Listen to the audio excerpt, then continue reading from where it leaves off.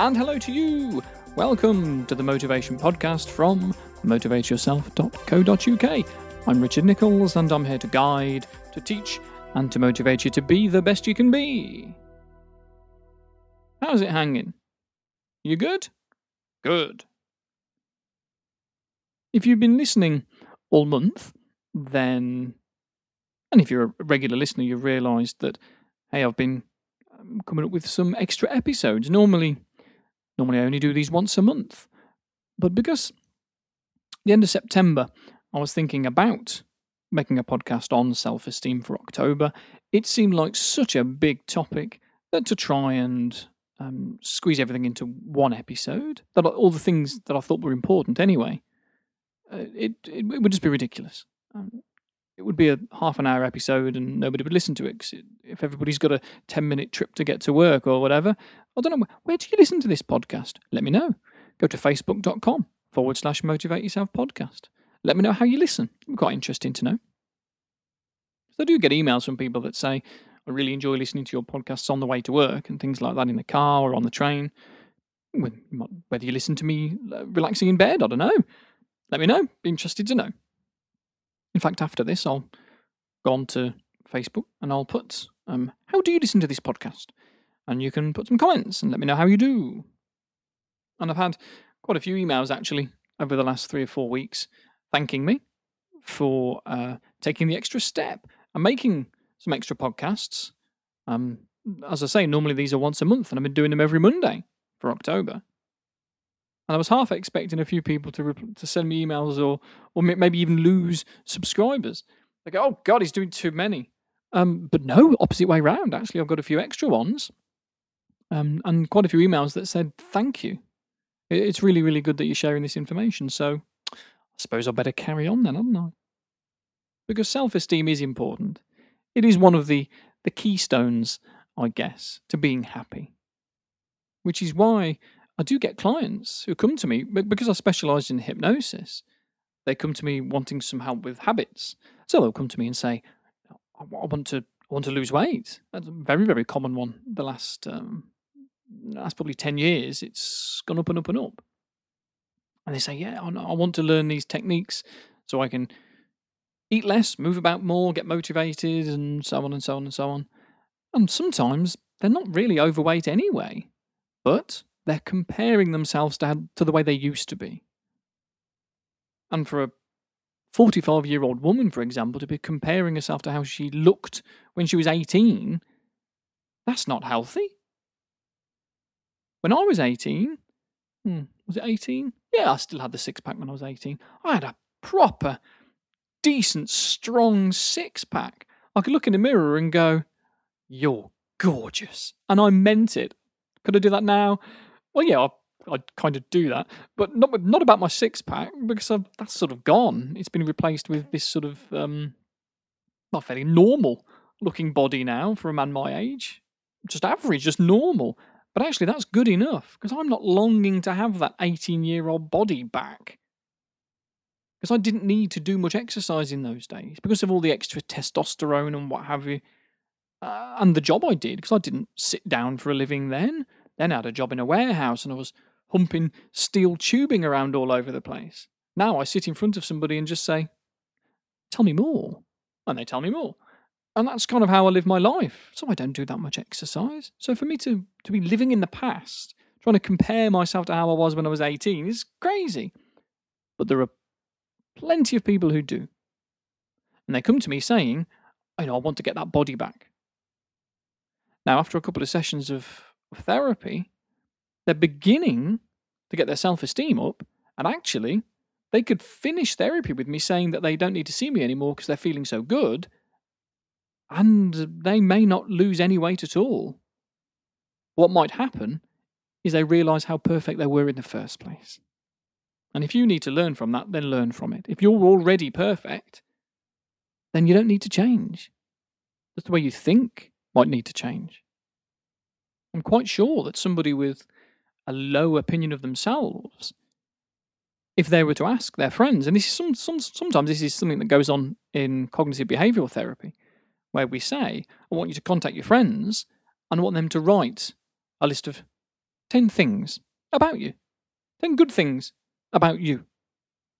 And they contact some friends and they come back the following week and they say, these are the things that my friends think about me. And there are all these compliments, all these nice things that are in there. And it's quite humbling. They often say that when they get these text messages back or they get the emails or their friend gives them that list, if it's handwritten on a piece of paper and they hand it to them and say, this is what I think of you, and it's full of really nice things, that brings tears to the eyes sometimes. So we need to think of ourselves in that way as well. You can think of 10 strengths, for example. Now, this is a popular self-esteem uh, technique, self-esteem boosting technique, is to get a piece of paper and just put a line down the middle of it and list on one side 10 strengths and on the other side 10 weaknesses. So you can compare them. Might seem strange to say to try and help you with your self-esteem, you look at your weaknesses. But strangely, it does help. Because what you begin to realise is that in having to write down those weaknesses, they're pretty petty. Often, in order to come up with 10 things about yourself that you would say are weaknesses, by the time you finish that list, you realise that they're just the same sort of weaknesses that a lot of people already have. And you wouldn't judge them in the same way that you judge yourself. And then it gives you the opportunity to look at your 10 strengths. Now, you can work on those weaknesses. You can write these weaknesses down, and by the time you finish them, you can realise they can change. There's something I can do about those. Slowly, you can take a step at a time, knock off each one, until you've really got to struggle to find the weaknesses. But there's your list of strengths. The things that make you you. The things that prove to you that you're a good person. It gives you a perspective that you're human. Yeah, there might be some things you're not particularly good at, but there's just as many things that you are good at. Whether that is you're a good friend, or you can sit and listen. If you've ever had a friend say, thanks for listening, and they've meant it, because you're important to them and they wanted you there while they were telling you their life story or their problems or whatever, and you were there to support them and hold their hand and say, it'll be okay. It will be. It always is. It'll be fine. And you can coax them through it. That's more and more evidence that you're a good person. You don't have to be giving a £1 million to charity or something like that to be a good person. You don't have to have 1,000 Facebook friends to be a good person. You could have just gone to work and worked hard. Put some effort in. You could have just gone to the dentist with somebody who was a bit fearful of the dentist and held their hand. If you want to ask your friends, ask your family, then do that. Ask them, what makes me a good person? Because they'll come up with stuff. It might be a bit of an odd thing to request, so it might take them a while to go, ooh, I need to get my head around this. But when they do get their head around it and they start writing all these things down, it's ever so nice. Because in the past, you might have had these compliments.